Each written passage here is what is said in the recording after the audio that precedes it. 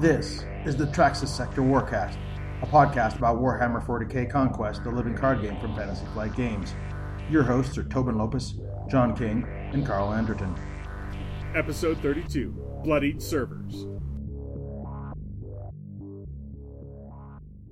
All right, welcome. This is episode 32 of the Traxxas Sector Warcast. My name is Tobin Lopez. I'm John King. And I'm Carl Anderton. What are we up to today, John?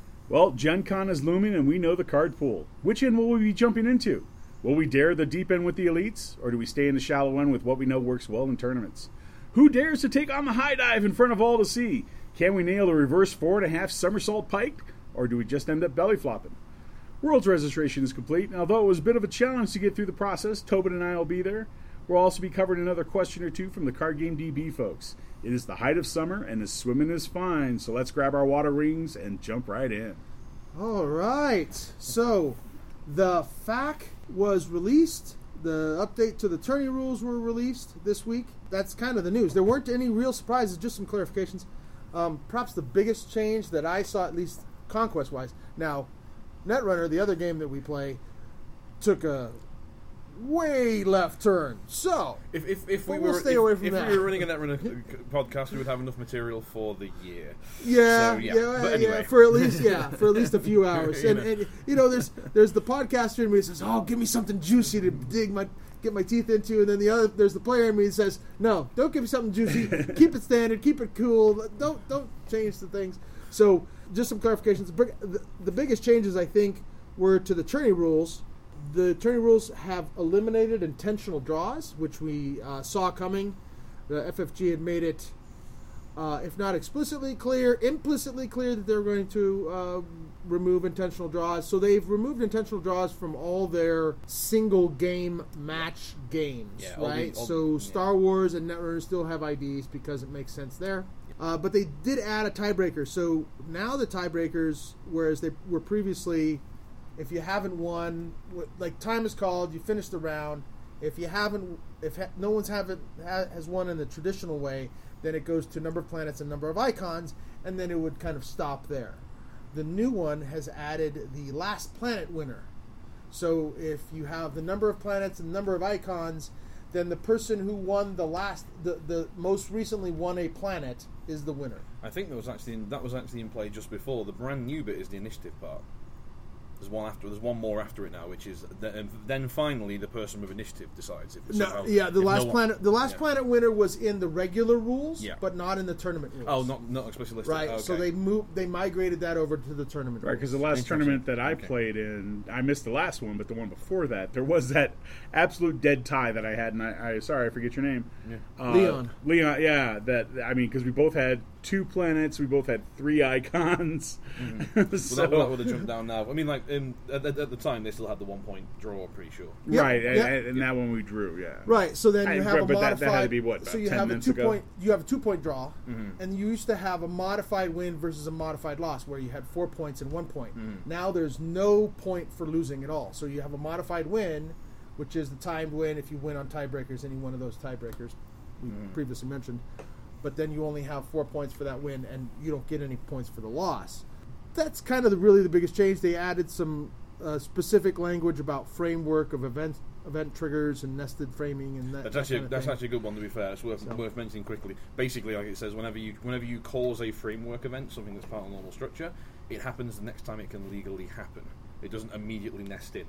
So if you were to cause an additional range skirmish, for example, you don't immediately resolve that. You wait until the next point in the window when a range skirmish could start. Right. Okay. Which is the edge case, but really, really important. Yeah.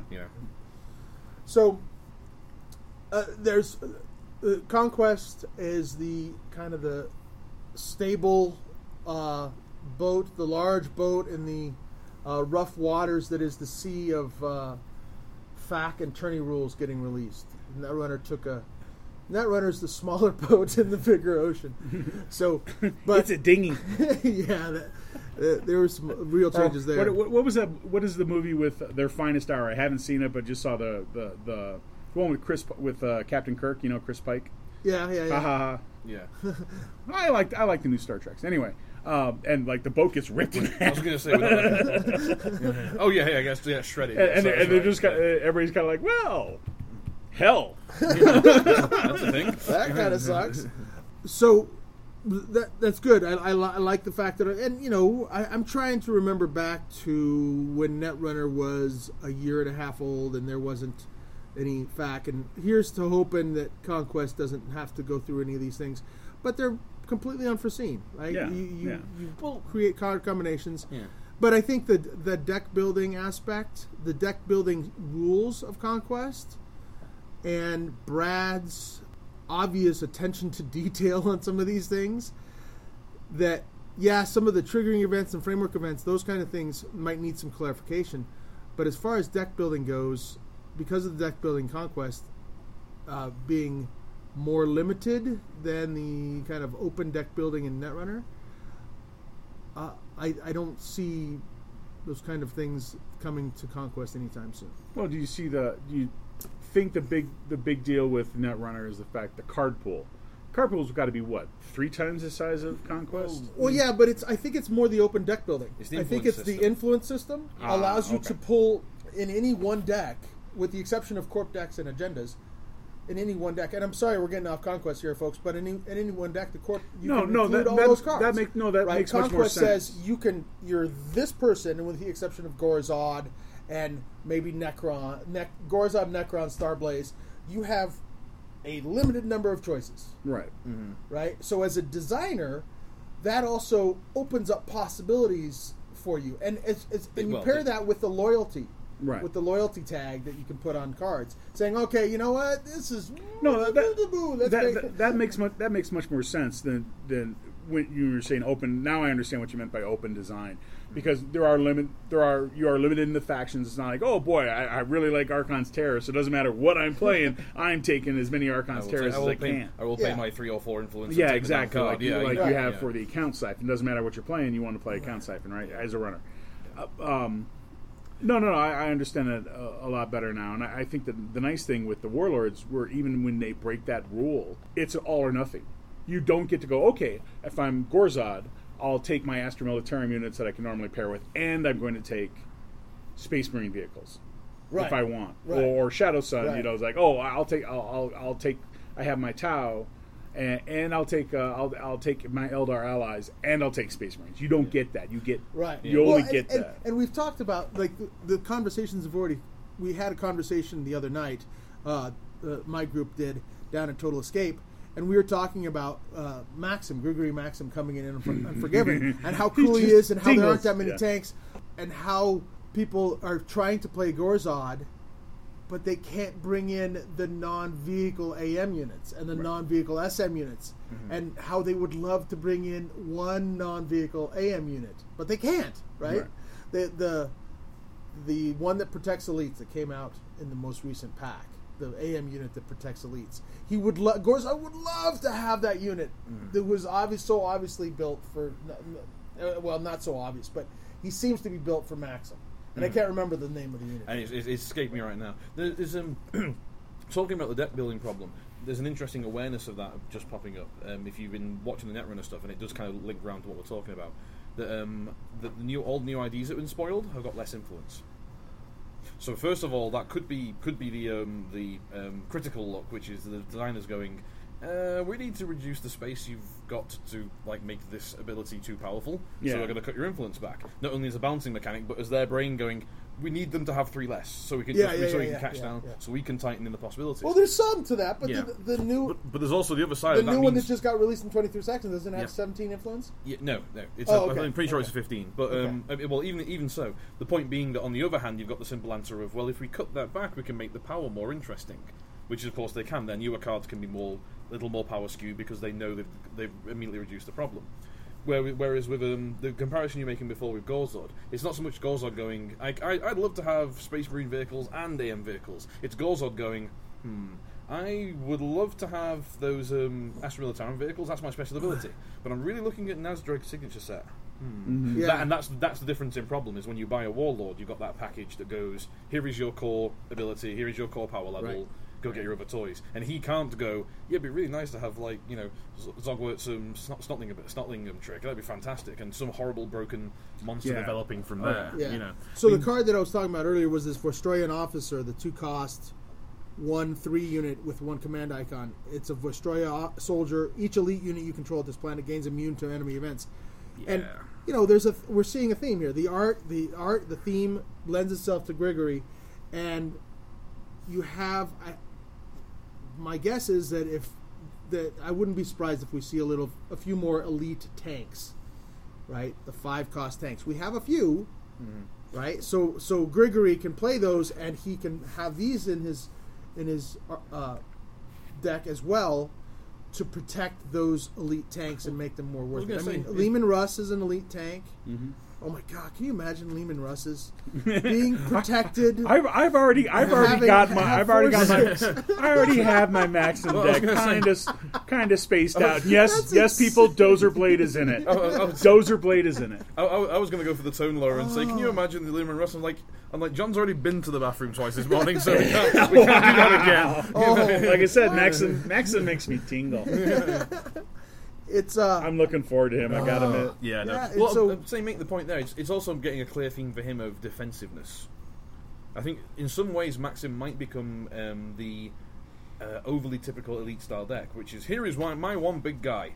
Do what you can. He's living through this. Yeah, but feel free. He is going to survive. You can't hit him with events. He sends you in can't a deal tank. damage to him. The tank, so what itself wins a planet. What does the Vostroyan officer do again? He protects elite units, immune to events. Elite units become immune to enemy events. Damage. I routing, really exhausting. want a counter to friggin' Klavex War Leader.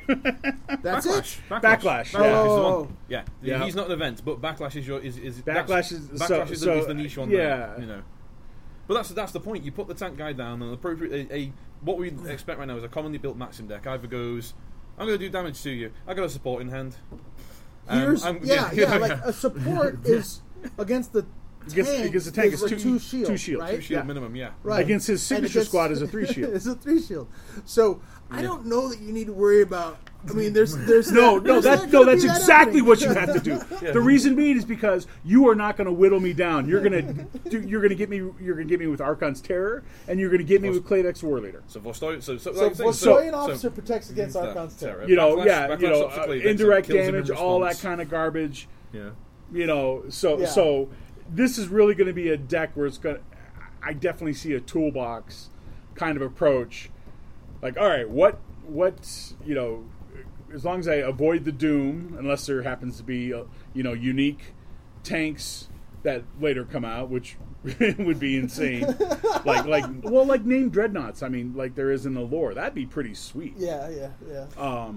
There's a good space in. I'd hate to see what they cost. Yeah, there's a good space in Imgard stuff for when they got into the armored company section of their army of having tanks unique to certain jobs. We've seen a few of them so far. Yeah, in the you've lore. got the Mordian as the flamer tank. You've got the Basilisk because it's ranged artillery, but there's a large number of variants on both the Russ chassis and the Chimera one. Yeah, the Hellhound is a variant on that. But the Steel Legion Chimera isn't a tank, is it? Is it classified as a tank? No, that's the thing. It's like a big exactly. It's like a big they're APC. All based on, exactly. They're all based on APC frames. Now great. Yeah, it's armed. I mean, I'm remembering the some of the Gaunt novels where they're talking.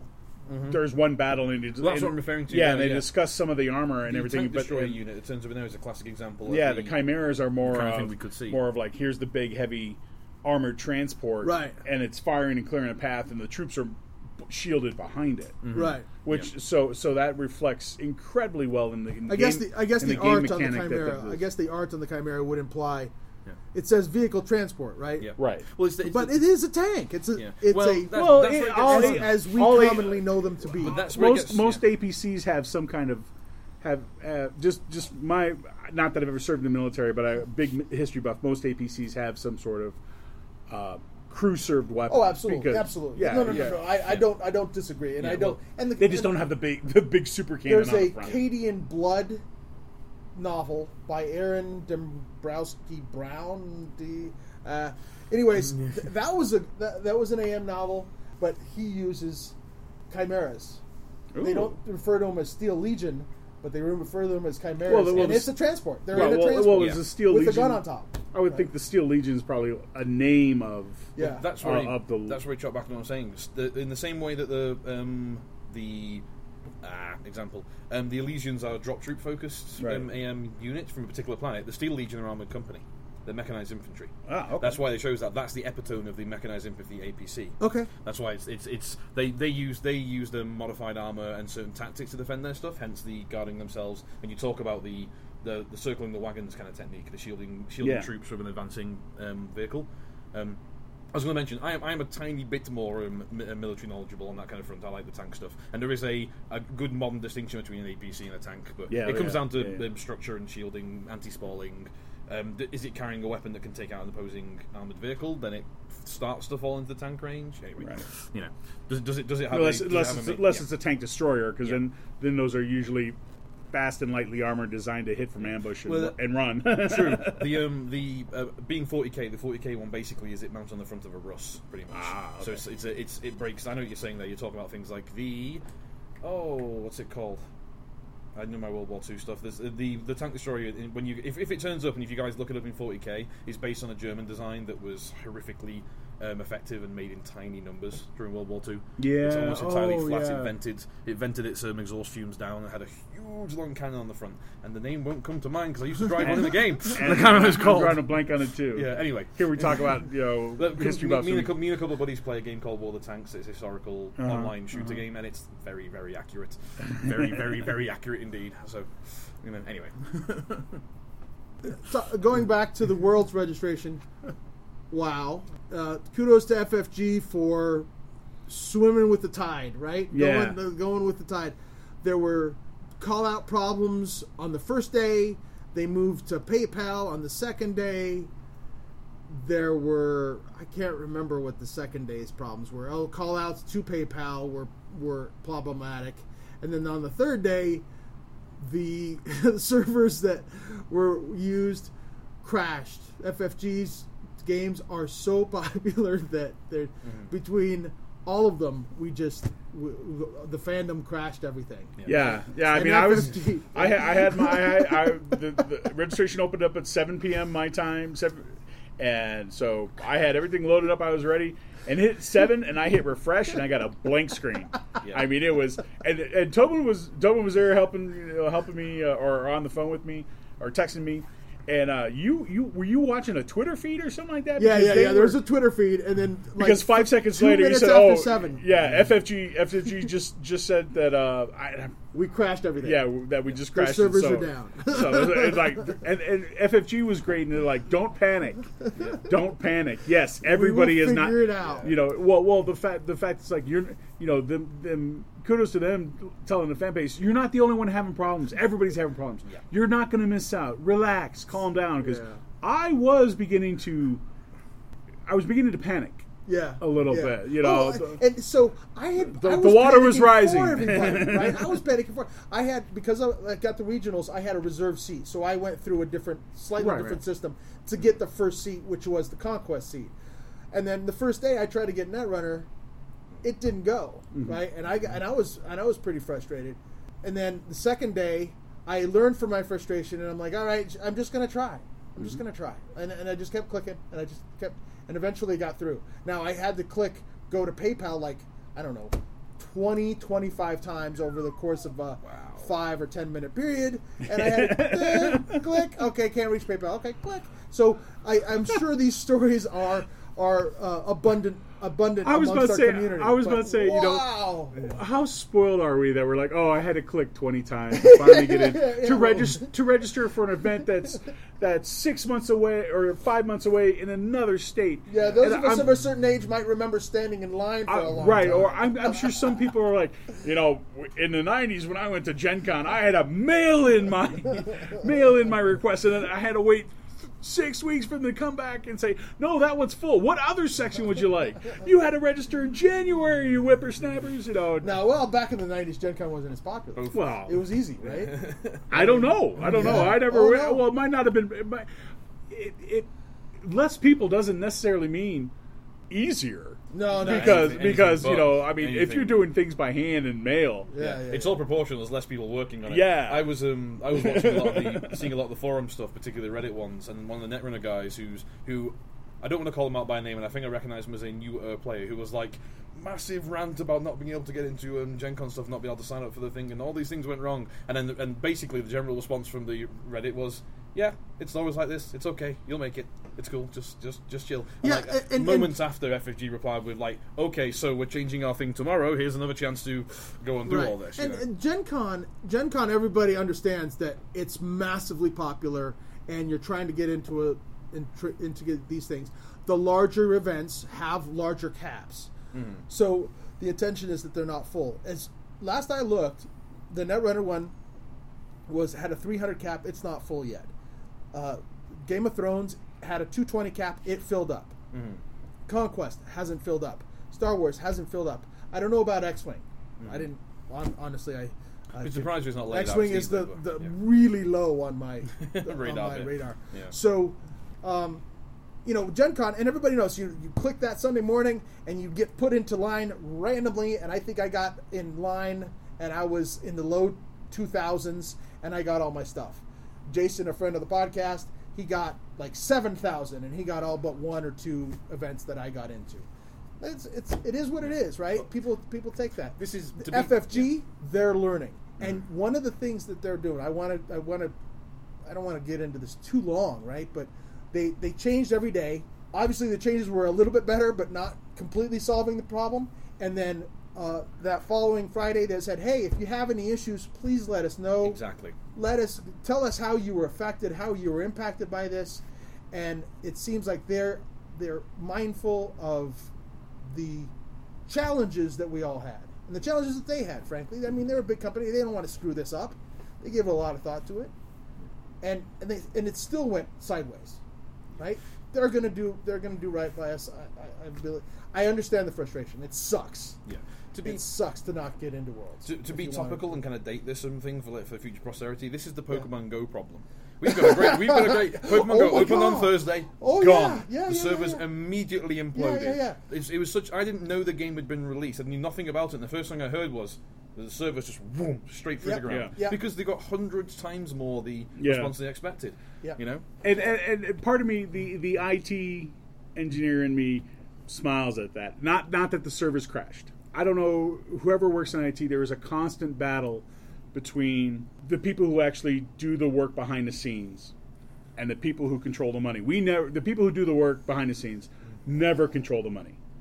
Okay? Right. Because we'd have the best toys and we would spend all our money. There's always a balance, and not to throw shade, there's always a balance in business. You have to have people that have the bottom line in mind. But so infrastructure-wise, the engineers always overbuild. We always want to overbuild. I'm sure the Pokemon computer techs, the engineers, they were like, we need 1,000 servers. They want to be able to spin things up in moments. They're going to have they're going to have dynamic DNS. They're going to have all this kind of stuff. And that's what happened with FFG. Right? Things to do on the fly, right? And then you go, and that's what happened with FFG. It's like you have to weigh the risks with the benefits and so on and so forth. And FFG, maybe they were able to collect some data that first day to say how many requests there were that caused everything to go sideways. Maybe they were able to make those requests on day 2 to figure out what went sideways there, so that next time they're better prepared. It just is what it is. Hopefully everything's learning. The unfortunate part with the limitation with FFG is and I like to see this. They had 3 days and they changed every day. They try to be better every single day. And we won't see the fruits of those labors until next year. When they set out their World's registration process. So at least this time we got to see, okay, they tried to improve every single day. Last year, there was one single day, it went sideways quickly, and they couldn't really recover. They couldn't show that they had grown. But I saw growth in those 3 days. They were very quick in trying to respond to the problems they saw from one day to the next. Right. And we'll see the fruits of those labors coming I would say as well, to cap the whole thing off, if you are one of the people who was negatively affected, for whatever reason you haven't got into what you were planning to get in for, some of them filled, or you were put off by the process and didn't carry on, basically tell FFG, Yeah. Be polite, be concise. There's no point yelling at them. That's not going to get us nowhere. But go, like, look, this are the problems I had. Because Right. if they know those things, they can try and fix them. If Yep. no one Yeah, says yeah. anything, they've Yep. no idea. And you know? sometimes, it's not a technological fix. Sometimes it might be a process. Of course. that they can fix here, because I mean, basically, when a bunch of requests come into a server and it overloads it, I mean, it's just basically it's a denial of service stack. It doesn't matter if it's malicious intent or that we're just trying to everybody's trying to register at this time. There is a doorway. It's The the doorway same designed result, for 5 yeah. people through which 50 are trying to fit. Yeah, that is the or problem. maybe- Maybe a couple of thousand. Yeah, in fact, maybe yes. yeah, 10 people are designed to go through, and 50,000 people are clamoring cramming at the front of the building. Yeah, Yeah, precisely. Yeah. So, All right, so let's move on to actual gameplay, actual Well, strategy. there you go. So, FFG, your server has just been bloodied. Now what? Now what? Your warlord is. I love it. Segue warning. Thank you. Oh, Segue that's- warning. That was good, Carl. Wow, that's awful. I agree completely. All I right, agree so completely. one Still working. They're just not working as well. that as they were. hurt. That hurts, Carl. I think I'm physically ill from that. Okay, so one of the questions on Card Game DB, the thread started by Fighting Willu. Wow, I can't get those words out. That was bad. Anyhow, one of the questions was, I just got bloodied. Now, how do I win? I have some ideas on this, but I'll let you guys. Well, I'm going to open with a quick example. Kind of counter one. We did a small tournament recently. I took a Ragnar deck I've been messing around with since we got the new Deep Strikers and the now ubiquitous Standard Bearer from the Necron box, which is fantastic, that kind of thing. And I won every single game I played before I went to the tournament. Should mention I went 2-0 in the ID my last one at the tournament, but hey, tournament stuff is tournament stuff. It just did not go my way. But I had 2 games where Ragnar was bloodied within the second planet. And I won each game. And I won each game because I looked at the table and went, I can let him get bloodied, I can let it happen, I can look at the situation and go, I can risk him getting injured, or I can back off this planet. And each time I was in a situation where it was, I should let him get bloodied. Yeah. It's fine. It's right now. It's the right call. Now I don't know whether that's exactly the same question we're talking about here. I think it tails into it. Yeah, I think it's a 50-50 split between I could let my warlord get bloodied. Does that gain me anything? Yeah. And holy cow, he just bloodied my warlord. I wasn't ready for that. What do I do now? Right. Kind of feel. Yeah, there's definitely two things. Yeah. Yeah. I mean, there's, and we talked about that in some of the preparation for this episode. Is you just got bloodied? How do you win? Did you win in your efforts to get? Yes. Did you get bloodied in your efforts to win? Exactly. Because in one case, last 2 nights ago, I was playing an Omega player, my war deck against an Omega player, which I was excited about because I hadn't played Omega as war yet, and I was interested in seeing this. And I put war up, and I said, okay, there was a green planet flop. The flop was definitely in my favor. One of the things was on second planet, I had the opportunity to move to bring war back and not have him bloody, right? To save him, or I could sacrifice war to have an attempt. You know, I could very well put war up to be bloodied to bloody Omega, and I'm like, you know what? I got to bloody Omega because because he had 4 planets infested. If I can bloody him, that completely just cuts him off at the knees. I mean, and it might be changes his worse. tactics, It yeah. might be worse than war. It might be worse than bloodying war. We talked about that a little bit. It's basically even Steven, I think. It in that depends. case. It depends in the with enjoying and playing Omega a fair old bit. It depends what your plan was for the next turn or so.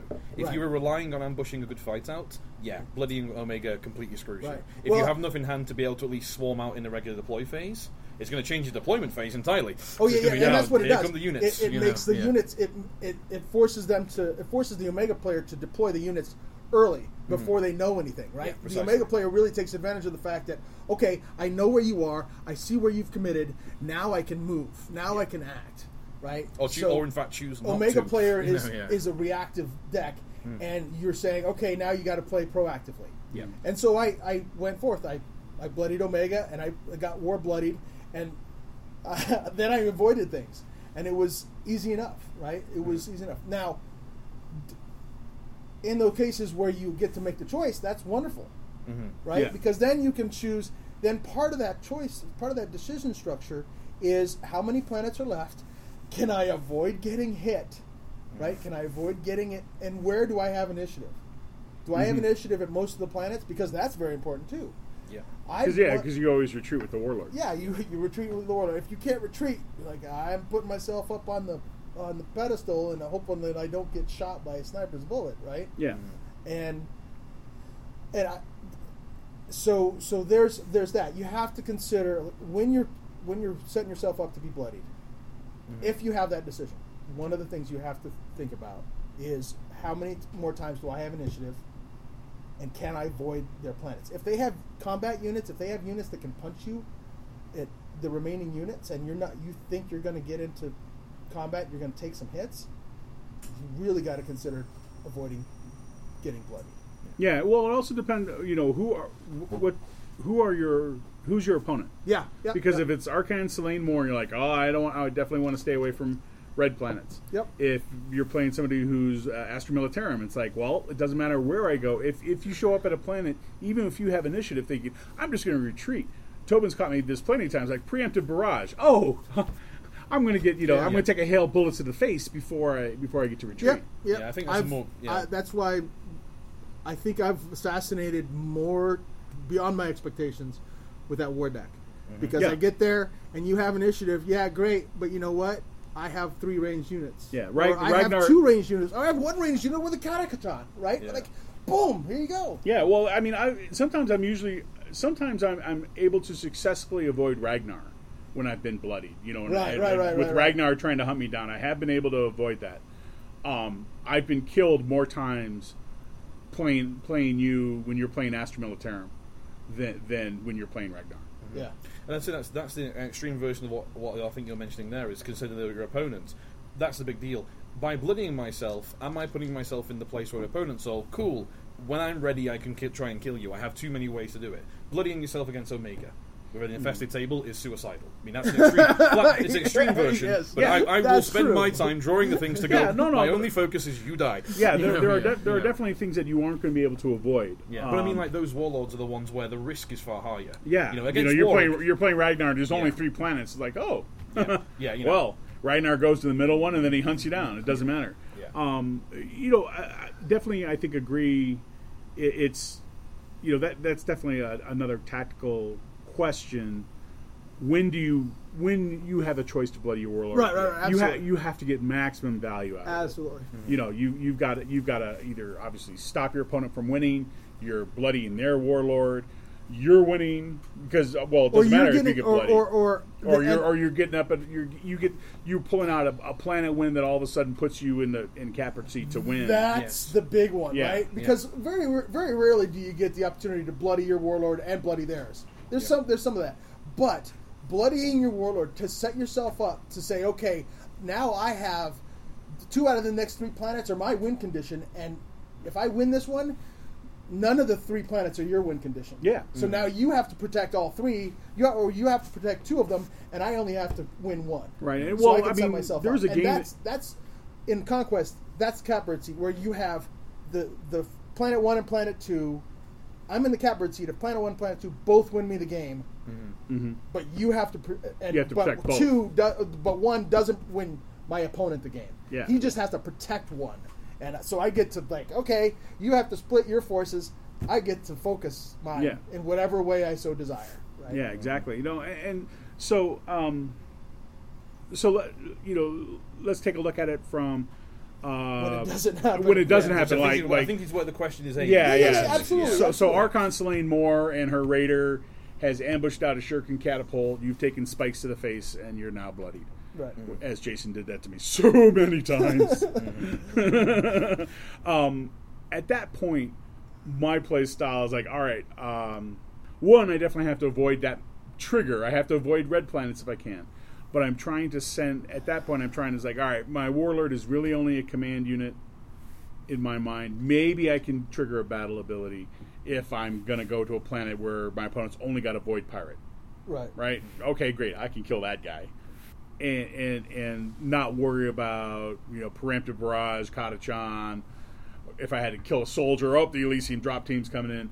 Yeah. Obviously, if you're Space Marines, if you're playing Space Marines, you definitely Drop pod assault. have to worry about drop pod assault. Can I just say as well? You mentioned this one right there, and this is what the Ragnar deck I've been playing has been messing around with. The Lone Wolf exhausts me to move it to a place with no opposing units. Yeah, no units I control, and the Standard Bearer. Right. I have not yet in any of the last half dozen games I've played with this deck. I have not yet had a game where it's a case of the Warlord ends up a planet with nothing. The Lone Wolf comes over. Okay, if my opponent hasn't played me, he's all, well, okay, I'm going to run away when we're ready. That's fine. Then it's Standard Bearer ready, and you've got 5 damage going to the face of an exhausted Warlord. Yeah. Every single game I've done it in, I've had that at least once. Yeah, my opponent's like, and that's where you need to run. Yeah, no kidding. Right? Yeah. They just moved the Lone Wolf over to your planet. Yeah. Whether they have the Standard Bearer or not is inconsequential. You're like, and that's you basically have the a point. plan. Yeah, I need to leave. Don't worry about those. Yes, I'll take the pot shot. No. Just run. It's a trap. Was making the Quote point Admiral Akbar. Yeah, was making the point that you would go to the planet, kill the rogue trader, leaving yourself exhausted at a planet with none of my units there. Right. Which means the wolf is coming, and here we go. You know, and over and over. It's that's the whole. Look at your opponent, because if you are bloody against a Space Marine, it's a tough deck to play anyway. Tough deck to play against. You get bloodied without getting it, or you get bloodied by surprise. It's like you're in for a bad day. Sorry, I think there's just no. Totally. Well, I would say my first thought there, whenever I'm bloodied, period, and even more so when it's a surprise version, is okay, how did this just change my game? Mm-hmm. Like with the Ragnar decks, for example, I've lost my 2 damage as I hit someone, and I'm more vulnerable than I was. Not a massive swing. Not gonna. My game is gonna go pretty much normal. I'm still gonna be trying to be aggressive in general. I'm playing a Marine, so I've got Indomitable. I've got tons of 2 shields, so I've got a better chance than most of fighting the fight. And he's a 2/5 when he's bloodied, right? I think so. Yeah. Yeah. So he's not okay. So then here's my scenario to change that. Like I said, normally I would go try snipe command, all this stuff. I'm playing a Ragnar deck. I'm playing somebody who is actively hunting my ass down and looking to take me out. And I've already been bloodied. At that point, I stay with the group. Treat it like a horror film. Yes. Don't separate. Don't separate. Don't go exploring on your own. Exactly. You want to stay with the group, because that way, then when the big bad shows up, they kill everybody else, and you get to run. Yeah. You guys go down to the cellar over on Planet 1. I'm going to go and check the back door with that rogue trader. He looks harmless. Well, treat it like a horror film. So one, don't go off in the corner to go fuck. You're thinking, I'm safe over here. I'm going to get a little reward. It's like no. You're just 1 second. You're just going to end up with a knife in the back. What type of 40k game are we talking about here exactly?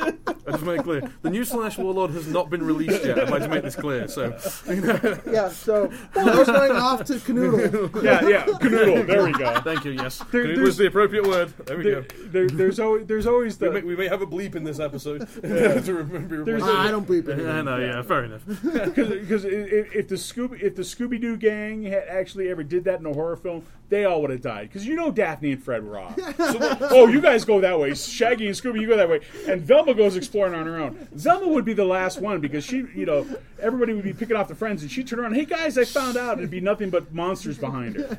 So what we've managed to settle down on here is the idea that if you're in a Scooby-Doo movie, make sure you all go to Planet 1. Yes. Yes. Exactly. Good. So stay with, depending on your opponent. If your opponent's actively hunting you down like Jason from Friday the 13th, he's got mechanics like Lone Wolf. There's Standard Bearer. Just stay with the group. Yeah, everybody else is going to die. Just stay with the group, and you run. Yeah. So this gets to the question: is you're bloodied? How do you win? You go to a planet where hopefully you have initiative, right? Where you think you'll have initiative. Where the trigger on the battle ability, because you have to be able to retreat and accept the battle ability be triggered. Go to the planet where the battle ability isn't detrimental, right? Yeah, not as detrimental. Maybe it's Taurus, and the guy has more units than you, and you go to Taurus because that's not going to get triggered. Or you go to Ossus 4, and they take a resource that you don't have. Or they route a unit that you don't have. Or they put a unit in play and you have a handful of cards because you don't have anything to do. and they're not going to. They're most likely not going to trigger that because you have 6 cards in your hand and they have 4. Yeah, and beware of them maybe you're moving a chaos, unit over to your planet. right? If you think you're safe at a planet, beware. Oh, I'll trigger. Yeah. As a buddy of mine was saying recently, we're now in the movement meta.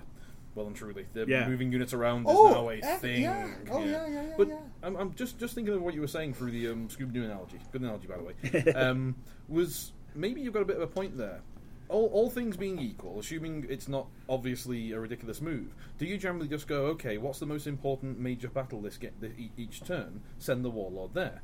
Because you're in a big fight, you're getting another attacker in there if you absolutely need it. If you don't, you have an ability to stall and pull out. Mm-hmm. You presumably are doing it in a situation where there's a handful of shields and you are ready to play out. Because if your Warlord became bloodied, hopefully you didn't spend the resources to just save him from being bloodied, as it were. So you should be in that state. And is it a good general maxim just to go, okay, put him right now? Because if you get him killed, the bloody warlord. Yeah. You're talking about putting the bloody warlord in big battle. Yeah, because if you get him, the price you pay from that is that you have to retreat him. Yes, okay, woohoo, woo, I get to retreat. Yeah. But that's a combat turn. No, totally, yeah. Right? So you're if you're pulling people with you, if there's a warlord train coming with you, maybe that's worth it. But you got to weigh those because you're going to give them an extra opportunity. Now here's a tactic that I have in my back pocket, but I've never pulled out, which is giving war or giving an Astra Militarum warlord ranged, who's bloodied, right? You give a bloodied Astra Militarum warlord ranged with preemptive barrage, you can retreat during the range phase. Yeah. Well, also, right? And that's something that could be that's a tactic that I've heard of being used. I haven't seen it being used. Yeah. Well, I'm kind of trying to generalize a little bit because I'm thinking about the situation. I blooded your warlord here from the opposite side of the table. Okay. I blooded your guy. He's lost his main ability. He's almost definitely dropped in health. Probably dropped in attack. Gotcha. He goes to this big major fight. This fight is important. Right. You know, it's even if it's not the winning planet, it's one of the ones in. Right. And you're sat there going, okay, so I've got to get an extra combat turn. You're going to run away, right? So at that point, do you suddenly go, well, I don't attack him. I go for his other dudes. Or do you go, is he bluffing me? Do I go for the warlord? Because if he does go for the warlord with a non-lethal swing, of course you don't put him into a situation where he's going to immediately get killed in one go. If there's something big that can kill him clean, then of course you don't do this. But the guy with the bloodied warlord, if he puts him into that fight, are you at worst trading out one of his attacks for one of your non-attacks? Because you're not going to attack with your warlord anyway. That will get him killed. You see what I'm saying? So right. you attack. I think if you have the chance to hit a bloodied warlord, you do it. But you see what I'm saying? It's easy to see a situation where that one little I take the go could be a swing of a battle. You could be in such a close fight, particularly if you've got in a place where your warlord's bloodied. You could absolutely. It is a close fight. Yeah. But if you have a bloodied warlord opposite your table and you have the chance to put 2 damage on him, 3 damage on him, 1 damage on him, do it. And that's my point. Is as the person with the bloodied warlord, you could use that effect. You could use that thought pattern. If the opponent's all, well, I've got to take a swing at him. And you could pull a combat to your side. If you have shields in your hand, you could play into that, and I've probably done it myself. You have plenty shields, you have Steel Legion Chimera, you have these protection devices, you have these kinds of things. Your warlords become bait. Yeah, but that's my point. Even if you're eating 2 or 3 damage, generally that's not going to kill your warlord. And that's 2 or 3 that's not going into the rest of the units that are actually going to swing. But that's a hell of a risk. It is. I mean, that's But to be fair, when your warlord's bloodied, you're half lost anyway. So, most of the time. So you're saying you've gone all in, and you're like, all right, here we go. We're talking about the other version of the situation. Where, there's cards like Crushing Blow and Drone Defense System. Oh, of course, and these things that can be used. I did open with, like I said, open up on purpose with the all things being equal, assuming you're not looking at going, he's dead. Yeah. Put him there, and this one way or the other, he dies. Right. In a close battle. In a reasonably close battle, which is not uncommon. It's pretty. I've seen plenty of big fights where 2 damage somewhere would swing the whole damn thing. Yeah. I mean, actually, if you go back to the tournament or on one Sunday, extra tournament, or one extra unit. Yeah, back actually on Sunday, literally, I lost my first Ragnar game by 1 hit point. Yeah. If the turn had gone played out slightly differently, I would have had a 6 damage on, 4 damage on Ragnar, living Ragnar, having won the fight. I ended up with exactly enough damage to kill Ragnar fight to bloody him and end it. Yeah, it was that close. So that was a situation where I had a bloody warlord there. I don't think you play into that too often. I mean, you have to have those are going to be the corner case circumstances where you're playing into you're using your bloodied warlord as bait. Mm-hmm. It's a strategy, yes. Mm-hmm. Is it going to be one that you successfully apply very often? That's the great thing about the game. I mean, it's like, you are risking it all. You're like, all right, Kato's bloodied, and I've got 2 Indomitables and a couple of 2 shields. Well, yeah, I'm staying. That's a more extreme version, I think, in some ways. Yeah. Obviously, the Indomitable means your technical health pool is now off the scale. Right. If you can bait one big swing, mm-hmm. I mean, and I think that's also the point I'm kind of getting at there is you're assuming your opponent's got perfect info. It's all, well, of course, just try and kill the warlord. Right. But depending on what you've got in hand, it's entirely viable both for you to go there going, I know I can keep this guy alive and get away with this, and also to go there going, I know I can't keep this guy alive. He's going to die. He doesn't know that. Right. And both of those are strong. I think I'm kind of getting at the point of most of the time when the warlord's gone down, you're in trouble anyway. Like you said, you're in a lot of trouble. So at this point, maybe it's time to risk it a little more and see if you can screw the guy's game plan up. He's only got to second guess himself and put a unit or 2 in the wrong place, and I think matches have swung on that. I think I've won with. Placement that my opponent wasn't suspecting, and I know I've lost with screwing up my placements. Like, I should have put that guy on this planet instead. Yeah. I mean, there's a quick one for me is I suppose we keep mentioning Netrunner here, but the Netrunner analogy is obvious to me. This is the corpse side, handful of agendas, no real way of protecting them. Runner's going for everything, so this is where you just start throwing them out face down. Yep. And looking completely confident and calm about the whole thing. Yep. Because I think that's the one. If you send your warlord to a obvious point where your opponent's all, I can kill him this turn. What are you doing? you can get a little niggle in. Maybe that's the edge that will get you out of a half dead warlord. And so maybe I constantly reflect on things, maybe to the point where I'm driving myself crazy. But there's been some new folks that have joined the game and said, I'm really frustrated. I can't win. I'm really frustrated. I can't, whatever it seems to be happening, I can't seem to get it. And I always talk about my 11-game losing streak last 2 summers ago, leading into Worlds. And the fact that I applied some of those principles in Netrunner was just like, you know what? I'm just going to do something unexpected. Yep. In Netrunner, that unexpectedness, because of the hidden information nature of the game, can work to your advantage. It's more powerful. Yeah. Conquest, there's not so much hidden. The hidden information is in your hand, right? Mm-hmm. Now, that's changed with the deep strike stuff. Mm-hmm. So I really look forward to seeing how this deep strike mechanic evolves, and and those kind of things happen. But in Conquest, the surprise is in the commitment. Mm-hmm. And sometimes it's not very much of a surprise. Oh, yeah, number 1 is a winning planet. We both need to go there. I want to keep initiative, right? Mm-hmm. But I can't... The hidden information is not a big a deal, as you said, in Conquest as it is in Netrunner. Now, having said that, there's a second question we need to address. I think we've really talked about the bloodied thing. The second question on from the folks at Card Game DB is... with the focus on elites and the growth and obviously design space that Brad has brought to bear on supporting elites, what are some of the fundamental building blocks of building an elite deck, playing an elite deck, and these kinds of things? Thoughts? The elite decks I've seen opening up have gone into 2 flavors. One of them you might call the Space Marine version, where the prices with some kind of assumed discounter, obviously the STC and a few other options like Gorzod, the price of the elite becomes remarkably good value. It's too good a bargain. Yeah. So your 5-cost elite is suddenly a 3, and just his stats mean that the deal you're getting is great. This is the Eldrath Bonesinger deck too. Yeah. It's simple efficiency. Your elites aren't massively spectacular. They don't have to be. You're getting them so cheap. So you've got a kind of heavy mid-level swarm. You've got three vehicles where you would get 5 small guys. Mm-hmm. The other version I've seen, which is the one I'm more inclined towards right now, and I've seen more people do, is a here are my elites who are very expensive, and here are my tiny guys who are doing my command and curve. So my curve is a spike.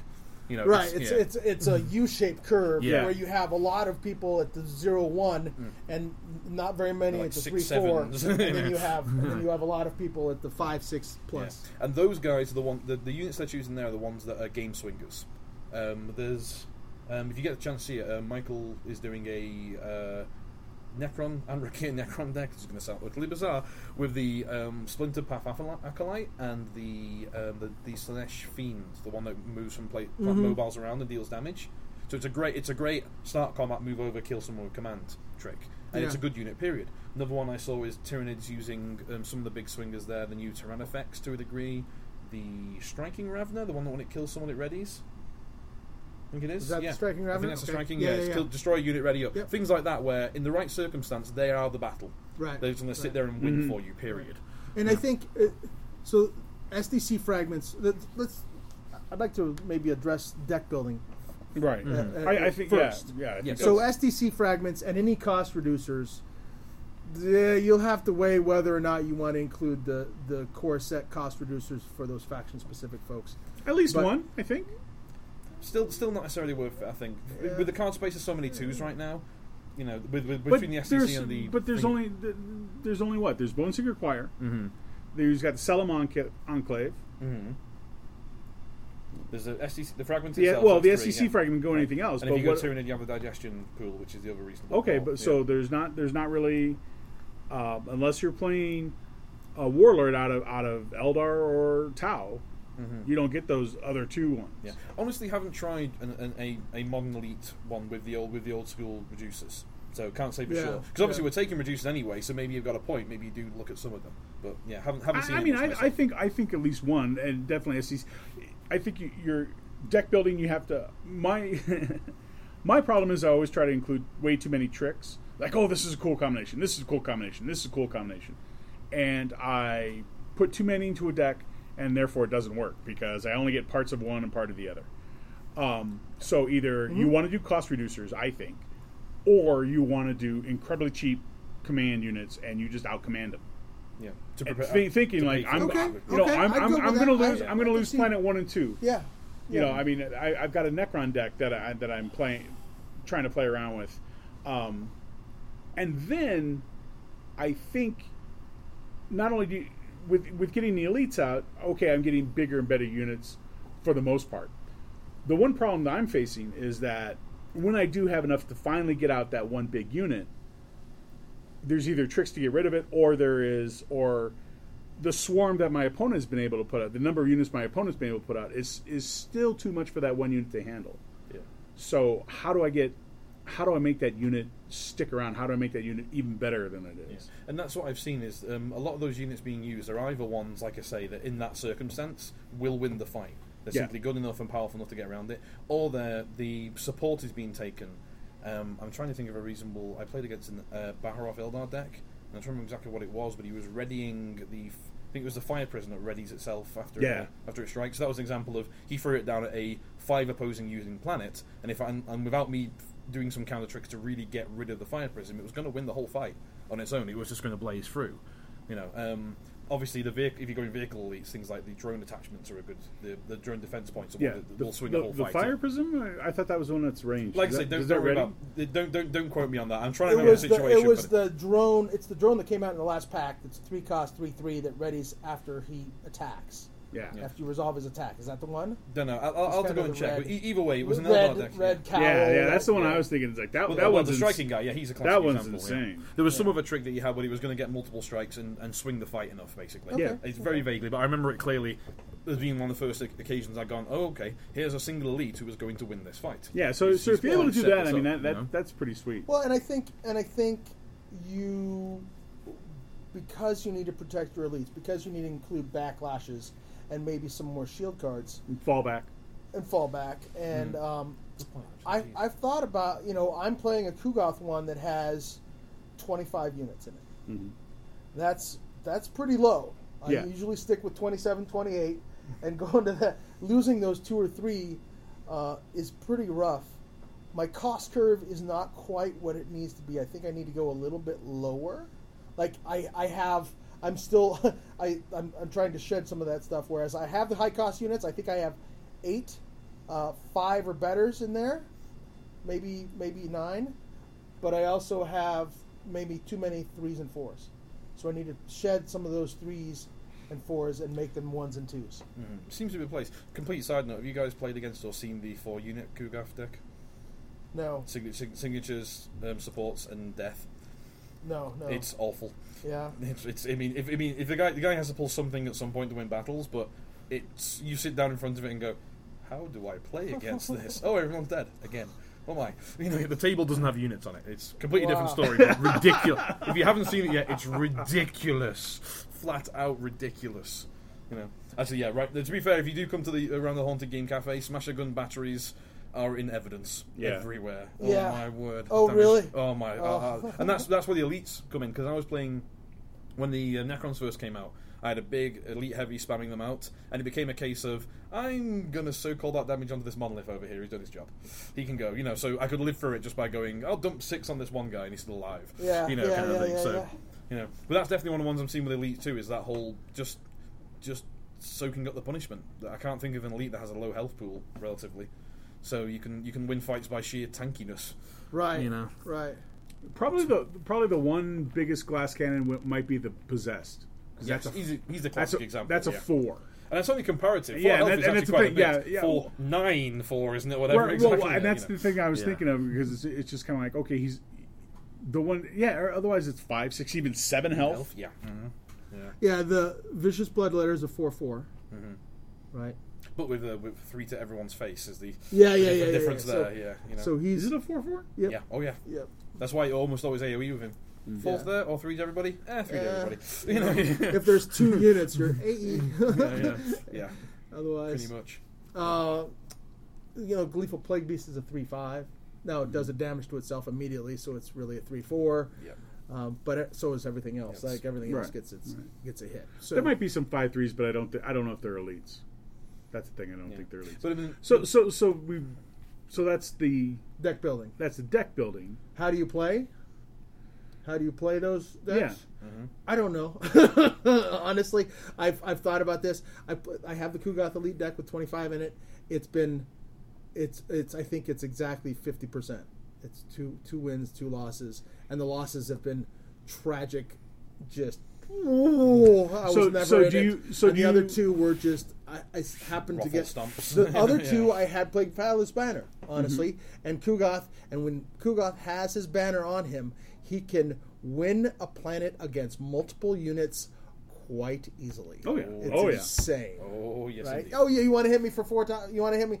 I'll hit you for 1, moving 2 off, and poof, and then you hit me for 3, and so I mean he can't take on 3 or 4 or 5 units, but he can take 2 on, right? Pretty easy. Well, with decent shield in hand, you can get through those guys. Oh yeah, That's a horrible bit. decent shields. Fetid If you haze. have a Fetid Haze. Yeah, of course. Well, Fetid Haze is the big So thing. if you are playing that elite deck, are you looking at it as like, all right, well, planet 1, planet 2, I'm not really going to have any kind of army on the board until planet 3? Either that, or it's the STC monolith opening. My first turn is I am placing board presence.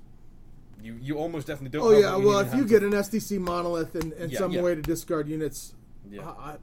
well, monolith yeah. in and of itself is as a way to a discard comparison, Holy just drop moly. a big guy.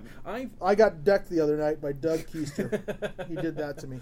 I'm not kidding you. I got decked. Oh yeah, we've had a couple of close ones. The Weight of Eons. He played 1 the first turn, 1 the second turn, 1 the third turn, and I countered my deck. I said, okay, I have 24 cards in my deck. I have until the end of Planet 6, and then something happened, and he won Planet 5.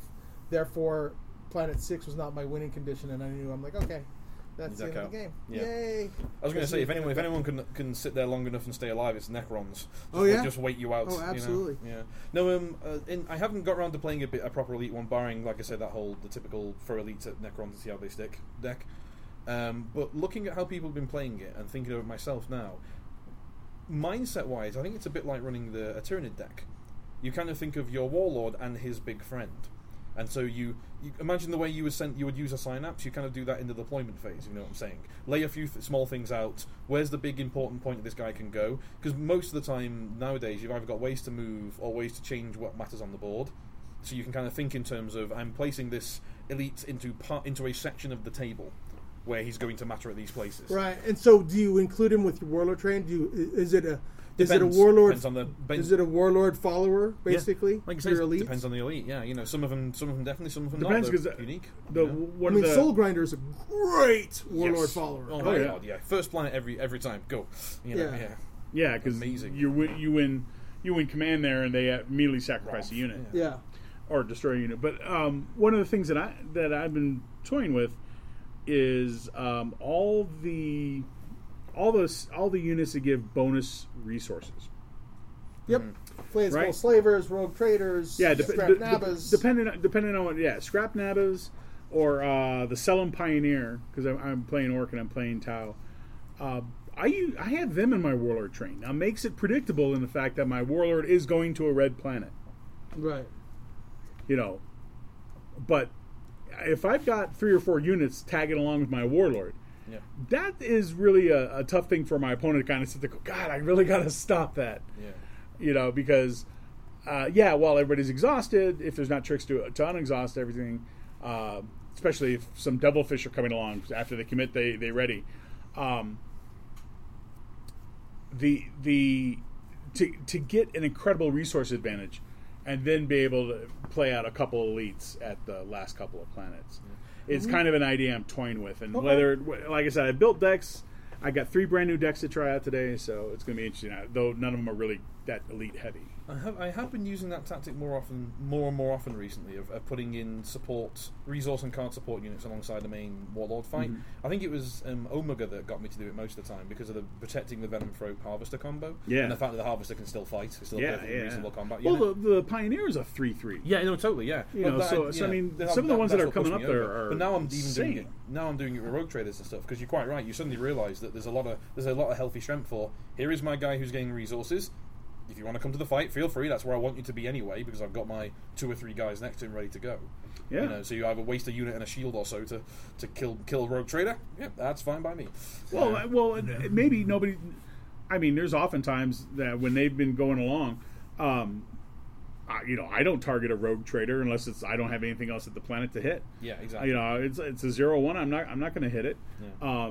So then it goes to the next round, and you're like, great, I'll just go ahead and retreat those guys. Yeah, and that and the Scrap Nabber thing, and at that point there, the Scrap Nabber, no matter how non-combat he is, and he's not really a very fighty unit, he's definitely a case of, I really do need to make him go away. Yeah. Oh wait, he's got 4 Definitely, friends. definitely. You know. Yeah, you know. absolutely. Yeah. He's a bigger deal. Early on, him and a couple of buddies at the first planet that's going to trigger, and they've got to.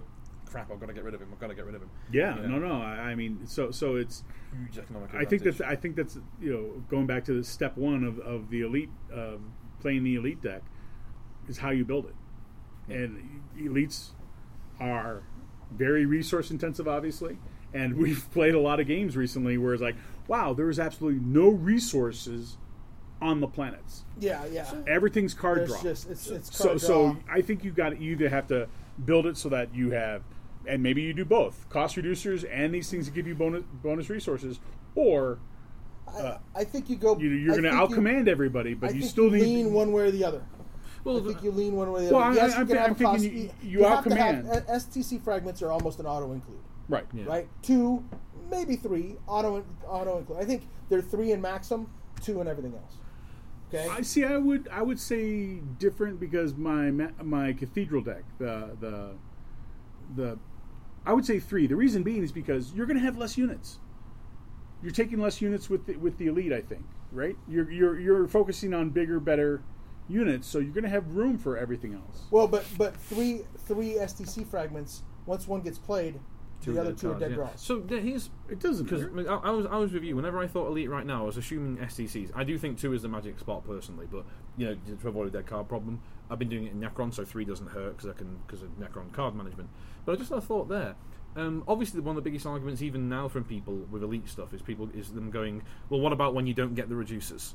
You're stuck with these units here. Right. Gauls are the example I take where I've been saying, well, that's fine because as long as you take elite elite AM or Marine vehicles, you can get the discounts because Right. he's always going to get it. So he's a different case. But is there an interesting argument now for simply just going as resource nuts as you can? Because you'll always get the resources. So is there an elite deck space for my opening game is command?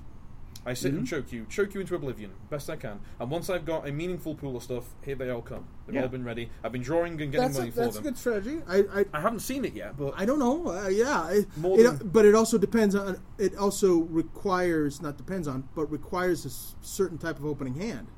True. Right, so you have an elite deck with very few units in it, and you draw, and you're looking at 4 events and 3 units. Yeah. If 2 of those units are elite, do you mulligan? Yeah. Well, that's my point. And you mulligan into no command units. Yeah. And But is that worse variance than doing the same thing and not getting reducers, and knowing that because your reducers could be buried on the bottom, you're not going to get the resources anytime at all. So that's my point. If you're going to have bigger units and you go cost reducers, you want to make sure you get cost reducers. Yes. Yeah. In my Mavros deck, when I get a cathedral, it's phenomenal because everything's not. There's only 4 elites in that unit or 3 elites in that deck. Everything else is 4 costing. So I'm getting big units and I'm getting them for free. Yeah. So I want to have. And that's a heavy cost deck. Yeah. I want to have 3 STC fragments. I want to have cost reducers, all that to make sure, and then I get fewer units. Or I'm like, all right, I want to have all the command units. So then I think you play more. You don't worry about playing the cost reducers. You play more units. Maybe you play 30, 31, 32 units because you're going to be playing things that are going to get killed easy. I'm going to be playing out all the, recon drones. I'm going to be playing out void pirates. I'm going to be playing out rogue traders to try to establish that command choke. And then by planet 3, ideally I'm sitting here on 16, 20 credits or 20 resources. And it's like, okay, great. My two dreadnoughts hit the table at planet 3. Now we've got a game. I've given you the first 2. Now it puts you in a real big bind all of a sudden.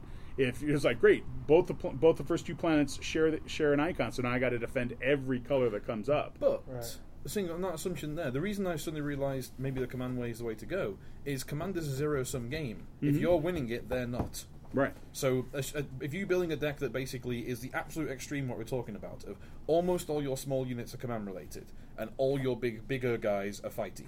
If you get nothing but your command units, that's actually okay, because you're more likely to draw the other units, and you should be meaning your opponent is choked out. If it's the completely the other way around, that's where the deck build comes in. You need to have at least enough resources to get someone to fight. So your curve is still a curve. It's not two straight lines at either end. But I'm just wondering now, maybe there is some. I don't think I've considered the idea of going for an elite deck that doesn't take the reducers and simply takes. I win command and or get big guys out. Right. Because if you're winning command, you're still ahead. I was playing David, and he had his Mavros deck, and it's terrible. I can't remember ever the names of the planets. The planet that gives you 3 resources or cards. Taurus. So Taurus is out. The big one. So he decides, what the hell? And it's a blue planet. He throws out his Sword Brethren Dreadnought at Taurus. Yeah, it's a 3. It's a Tricon planet. Mm-hmm. Yeah, it's all 7 of his resources, 1 unit. Now the Sword Brethren Dreadnought is the first time it takes damage. You trigger the battle ability of the. Yep. Triggers unstoppable, and it triggers the battle ability of the planet. Yep. Mm-hmm. So he sends Mavros to some other planet. Uses Mavros' ability. It's not Tricon, but. Oh, okay. So no, I'm sorry. It was the. Well, it's not a blue planet. So it was the planet. It was Karnath. Okay. So Karnath and Taurus were copying about onto Taurus. So, Okay, yeah. so Karnath is out. Trigger the battle ability of another planet in play. So he puts his Sword Brethren Dreadnought out at Karnath. He sends Mavros to Taurus. So he wins the battle at Taurus. He uses Mavros, or combat starts. He uses Mavros' ability to do a damage to the Sword Brethren Dreadnought, which gets prevented and triggers Karnath. So he then uses that to trigger Taurus. To come back and trigger Taurus and gain 3 resources. Then he wins the battle with Mavros at Taurus and he gains 3 resources. So second turn, all of a sudden, I've spent all my resources. He spent all his. I've got 3 or 4 units out. He's got 1, and he's got 6 resources on me. Yeah. Needless to say, David went on and won that game. It was incredibly well played because I seriously had to start thinking, I got to go kill the Dreadnought. Yeah. I have to go there and kill the Dreadnought. Holy shit! How am I going to go there and kill the Dreadnought? Yeah. You know, so when he can trigger a battle ability as soon as you do a damage to him, and who knows what the battle ability and the are, damage right? doesn't actually yeah. land. So I would say that if you are playing an elite heavy deck, I mean, you want to build your deck and everything, but you definitely, that's the one great thing about Conquest. Then the planet layout, you know, you really sometimes you're looking for Taurus, you're looking for Karnath, you're looking for Yvonne, who you get to put a unit into play from your hand at HQ.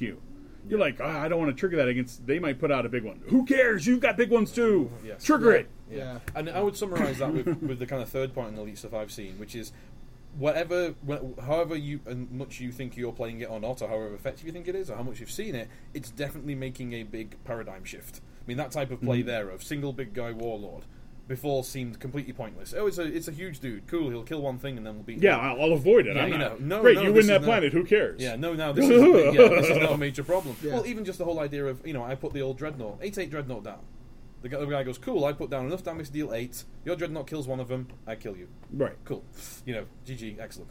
But now they've got the type of elites we have and the type of plays we have are now a much bigger deal. I mentioned the Fiend. They just kept bouncing back and forth from planet to planet going, you command I, you command I. I am a one-man rogue trader army. Bouncing around here going, controlling this whole damn thing. Yeah. These are things we haven't encountered until recently, where single units can be such a big swing. And so this is the pool for Gen Con. We sit here this morning, and the the Slash and Burn hasn't gone to shipping. No. From FFG. No. So it will not hit. It will. My guess is it'll probably hit the week that we're at Gen Con. Which means it'll probably hit stores that week. Probably 11-day rule, they'll call it. Yeah, almost definitely. Yeah. Yeah. So we know our card pool, and as we teased in the opening, we know the pool. We know how deep it is going to be. We know what cards are in it. Are we going to go in the shallow end? Are we going to go in the deep end? I think I'm going to stay with what I know. That I would suggest that if you get a chance to play these elite decks, and you get a chance to play them regularly enough that you know them, well, go for it. You're going to surprise people. Holy moly, because you're going to have an advantage of people not having done that, because people are so used to the non-elite meta, and if you get a chance, there'll be a lot of war. There'll be a lot of Kith. Mm-hmm. Well, and I don't know about that. There's not a lot of Kith in Colorado. There'll be Kith everywhere. No. I know there's not a lot of Kith in Colorado. There is war, but I'm seeing. Maybe it's just what I want to see, but I'm seeing a decline in the war and the Kith thing being able to be played. Yeah, but I mean, and people want to play what they want to play. Yeah, small tournaments, everything like that. Though, no, I mean, you're going out up on a national stage, you're dusting off the old chestnut. I think most people, it's like, this deck rocks. I play it well. It's tough to beat. Where I going to? They're blowing the dust off the shiniest gun. I've had awesome success with Omega. I love it to death. I've had up until recently very good success with Ragnar, then very mixed success, and enjoyed that like crazy. If I was going to Worlds, I would go and tune my Eldorath deck, and he's the other one of the top three. He's the other one. That's what I would do. I haven't played enough War or Kith to have any confidence, so I would get that. I would chew it together. That's what I'd be taking. Right. That's high end competition. The great thing is the pool is big enough now that I think any warlord can shine. I don't think, but I think any given Sunday. Right? Yeah. But I do think people are just going to be like, maybe they're overwhelmed. Like, all right, well, or it's like, I haven't tuned this deck enough, so I'm going to fall back on something that I know plays well. Well, all throughout last season and everything, it was War, Kith, Eldorath, Starbane did really well. I mean, that's always such an annoying ability. He's in tier 1 right now. It's him, Kith, and War is what people seeing everywhere. Yeah, really. But I would say, on talking about the crazy elites, and kind of my warning before Gen Con, I'm not going to be there, by the way. Gen Con is kind of difficult for me to get to. But and then a friend of mine was talking about something I briefly looked into, which is there is a Tyranid elite deck floating around, which is monstrous. Wow. Yeah, okay. It is not what you're expecting. It does some really funky tricks, and I've looked over it briefly. I don't honestly feel confident enough in how it's supposed to work to go, but I described a couple of battles it played out, and I was just like, this is a horrible thing. So I would, for all that I'm saying, take your regular standard decks. You're quite right. I think there might be some quite surprising things there this time. There are people, they're going to be the ones where all of a sudden you'll just see somebody up on that high dive, like, what's he going to end it? You know. You mean? Sorry, it's like so we're going through the top 8: War, Kif, War, Eldorath, Swarmlord. Sorry, can you go back a second? Yeah, I'd like to hear that one again, please. And, and they just launch into space. They take the chance and they nail it. So it's just going to be like, having seen it, the Dark Angel one rocks. Oh, I would take Mavros and. Yeah. No. What's his name? The Dark Angel. Epistolary. They were playing him last week, and he's one of my new decks. Yes, I'm interested to see how he plays. But I'd be probably taking Mavros if I were to go to Gen Con. Yeah. All right, so there is we're holding a July 31st tourney, a last tourney before Gen Con. It's happening at Total Escape Games in Broomfield, my home store. John and I will be at Worlds in November, and we'll be there with our laser guns completely charged up and ready to go. We've partnered with the First Planet Podcast and Octagon War Master Sam Mann to hold cigars and beers, where we'll be raffling off some stuff and general bullshitting and reminiscing, I'm sure, and lamenting the bad plays we made that day and celebrating the good plays we had. Recounting victory. Yes. So we hope to see you there. At Worlds, I'm also working with a group of community members to develop a player-run event the Saturday of Worlds, which we're tentatively calling the Battle for Nectivus. We're coming up with a special planet just for this event, and our thoughts are we're going to be kickstartering that, doing a Kickstarter to pay for mostly the room. So watch out for that as it comes along. I think that's about it. Thanks to Haunted Game Cafe for the recording space. If you'd like to join the discussion, have ideas for future episodes, feedback or questions for us, you can contact us at tractingsectorwarcast@gmail.com, via our Facebook page or Twitter at TractingsectorWC, or leave a comment in the episode's comment section. This episode was sponsored in part by Rocky Mountain PC, where you can save 10% if you mention you heard about them here. Thanks for listening. The Emperor protects.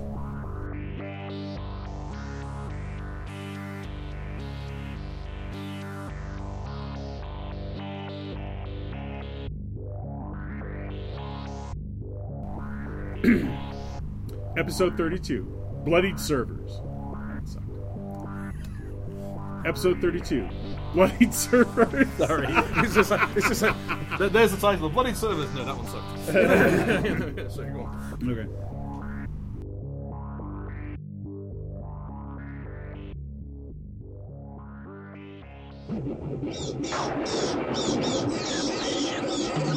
Scooby-Dooby-Doo, where are you? We got some work to do now. Scooby-Dooby-Doo, where are you? We need some help from you now.